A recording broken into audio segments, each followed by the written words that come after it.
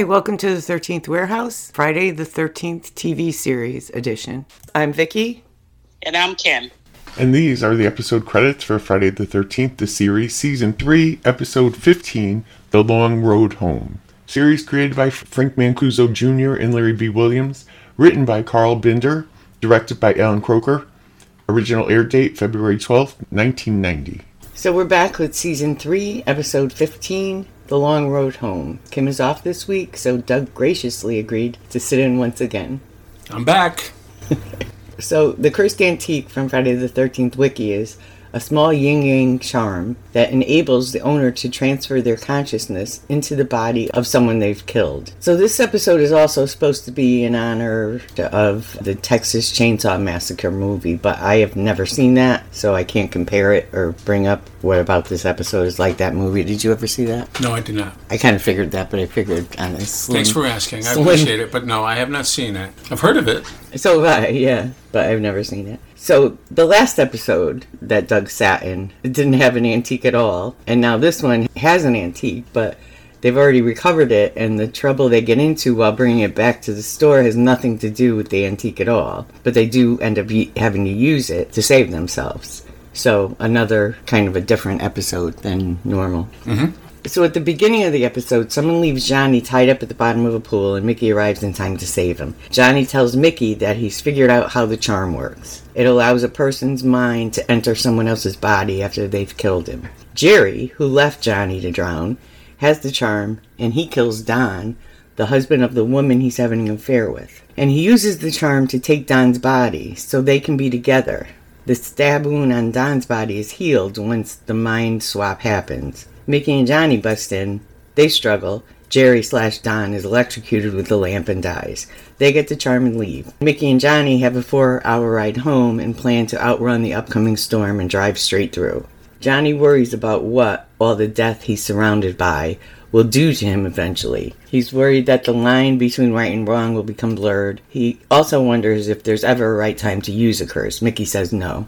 But they do end up having to use it in this episode. Well, he leaves some doubt in there, too. There's certain circumstances that you definitely could use it, but normally you would not use it. And I know Mickey's saying no, there's no circumstance where you should use an artifact because they're evil, basically. But it's a little hypocritical of her because her life has been saved, I'm going to say at least 4 times, by them having used an artifact on her. They brought her back to life with one. There was the one where she became a serial killer. There was the one where she was injected with madness and they had to inject her again to get rid of it. And I think there was another one, and it won't come to me right now. If it comes to me by the end of the episode, I'll say it, but it won't come to me. I'm almost sure there was another one. I could be wrong. No. And so already we know that they're going to have to use the charm. So they stop at a creepy place to eat. I would not be stopping at that place to eat if we were on the road. Well, they just got gas, and the guy warned them there's a storm coming. And Johnny says, okay, yeah, maybe we'll just outrun the storm. And then the next line is, oh, let's stop for food. But yes, very seedy place, for sure. Yeah. Wasn't interested in taking an order. The chef is smoking a cigarette. Yeah. A dive by every description. Yeah. So the Negley brothers come in with some dead chickens. Just like, I guess they always walk around with dead chickens. Nobody seemed really surprised by it. And the brothers are just filthy. They decide to sit down with Mickey and Johnny. Johnny stops Eddie from eating Mickey's burger. They won't let Mickey and Johnny leave. So Johnny takes on both of them and pretty much wins. The brothers are thrown out by the waitress, and Mickey and Johnny start back on their way home. So a lot of what happens next is predictable. The car breaks down because the brothers tampered with it before they left the parking lot. The storm hits, they find a cabin, they go looking for a phone or a gas can. And when they can't find either, they look for blankets and wood for a fire so they could stay there until the storm passes. They do notice all the taxidermy around the house. So I know I brought this up to you before, and I don't think you remembered the last time I brought it up. But there was a diner we used to go to, the one near the movie theater, that's changed hands many times over the years. But I think at this point it wasn't a diner. It might have been a pizza place or an Italian restaurant. But it was years ago, because I remember DC was just little. Mm-hmm.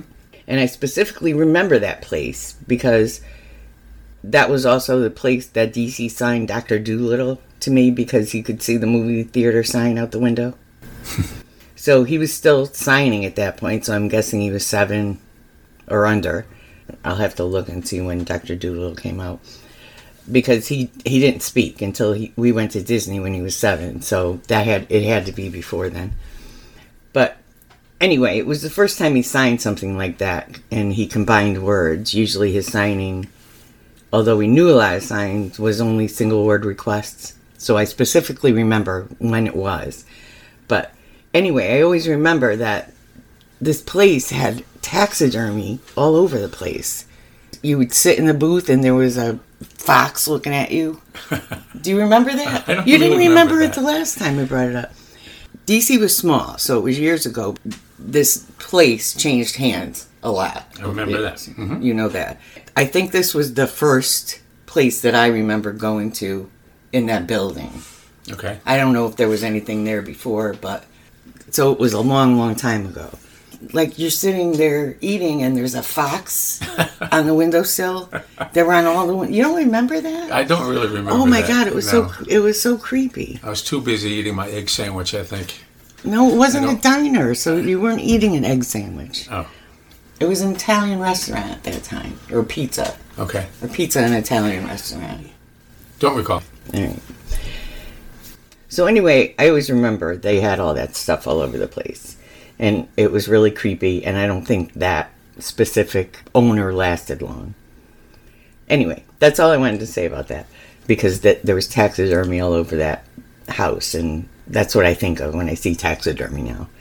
So Mickey and Johnny seem to be getting closer throughout the episode. I wondered when they brought Johnny in if there'd be some kind of love connection at some point.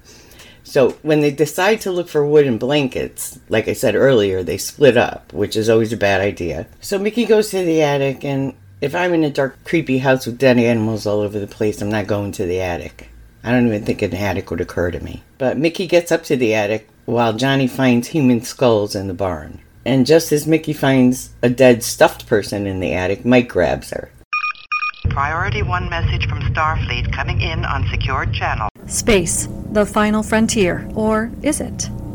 Discover the podcast of a couple of moms who love Star Trek and happen to have kids on the autism spectrum. Join Vicky and Elizabeth as we explore strange new worlds, the Star Trek Discovery series, autism, and whatever else comes to mind. We're Moms Going Boldly, and you can find us on Podbean, Apple Podcasts, Google Podcasts, Stitcher, and Player FM.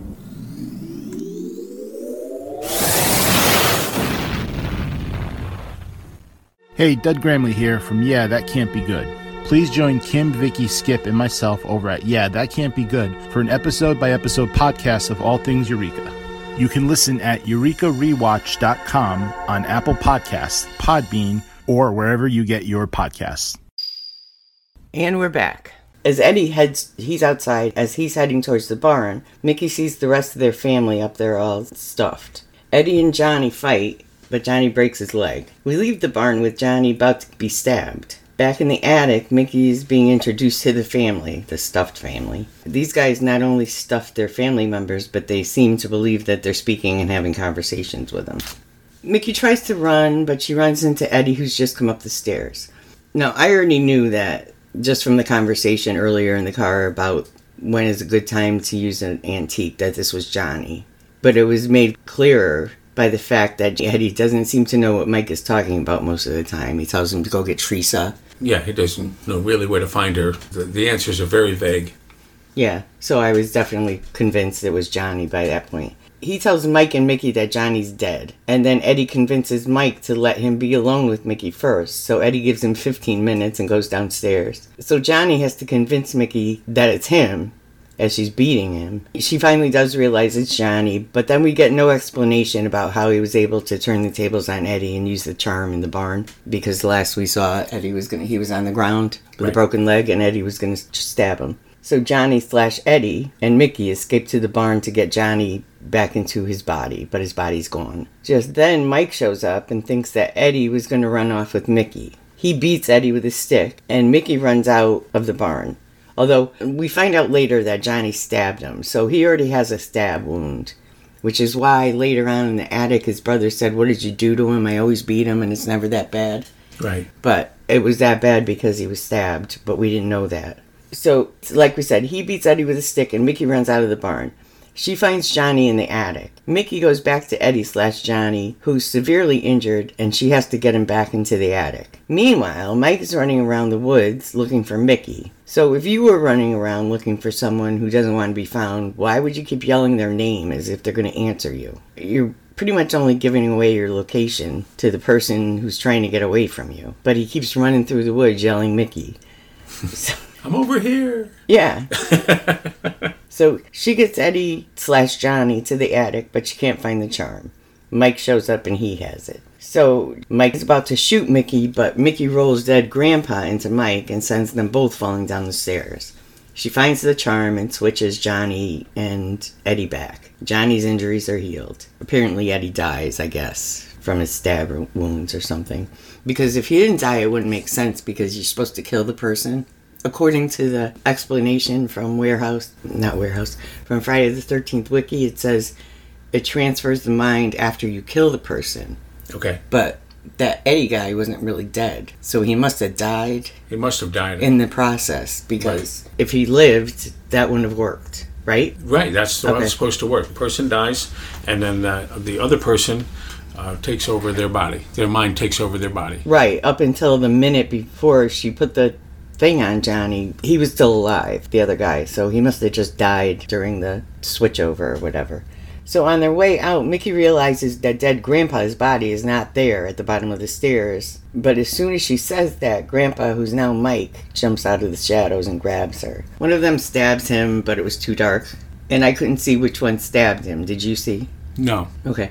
So all of his stuffing begins to fall out. But he's able to shovel it back in. Some of it, yeah. Yeah. He was able to shovel enough back in to be able to get outside and shoot at the truck that Mickey and Johnny were trying to start. But he gets trapped in his own trap, and the wind swings him around while he's hanging, and all the stuffing blows away, so we can assume that he's dead. And Mickey and Johnny decide to continue their conversation about getting to know each other better when they get home. So I guess they're going to be driving the whole 4 hours in silence, because why can't they talk about it in the car? Mm-hmm. That's pretty much it. So what did you think about that episode? I guess it's a pretty good story. It's out there a little bit, but it's supposed to be. It's Friday the 13th, the series. So, I'm not a good person to watch television with or movies. I find oddities in these shows. So when Johnny, who's now in Eddie's body, right, comes up, and she doesn't know that yet. Right. He cuts the ropes first. Instead of standing in front of her and saying, "It's me, Johnny." Exactly, yeah. He's going to cut the ropes and let her go ahead and beat the crap out of him, whatever she's going to do to defend herself. Yeah, and eventually says, "It's me, Johnny." Right. But he waits until he's already said, "Did he hurt you? Are you okay?" and starts cutting the ropes. Right. And then, when she swings at him, he still doesn't say he's Johnny. He's like, "Hey, what are you doing?" Or whatever. Right. Yeah, it took him forever. So those are the things that I find when I'm watching television shows. So I don't watch television shows or movies with me. I just go out in a different area. That was one. And then the other thing is, the car broke down. They cut the fuel line. And they go to this dark house and they knock on the door. "Oh, nobody's here. Let's go make a fire." Right. Let's go explore the house. This old house with old skulls and skeletons and taxidermy. Right. But I get it. It's part of the story. It's supposed to be sci-fi-ish and all of those things. So I think the story was pretty good. It's different. I liked the story. Yeah. I did. I liked it because it was a little bit different than the regular stories. Like I said, they had already gotten the art. I keep saying artifact. They've already gotten the antique. Right. And all of this just happens on their way home. It's not anything to do with the antique, but they did have to use the antique. Right. They usually spend the episode looking for the antique. We've already established the antique. Right. So, it's a little bit different there. I liked the story because, like I said, it was a little different. I thought the dead bodies were gross. I can't stand seeing filthy people touching food. So that bothered me. This guy's making a sandwich.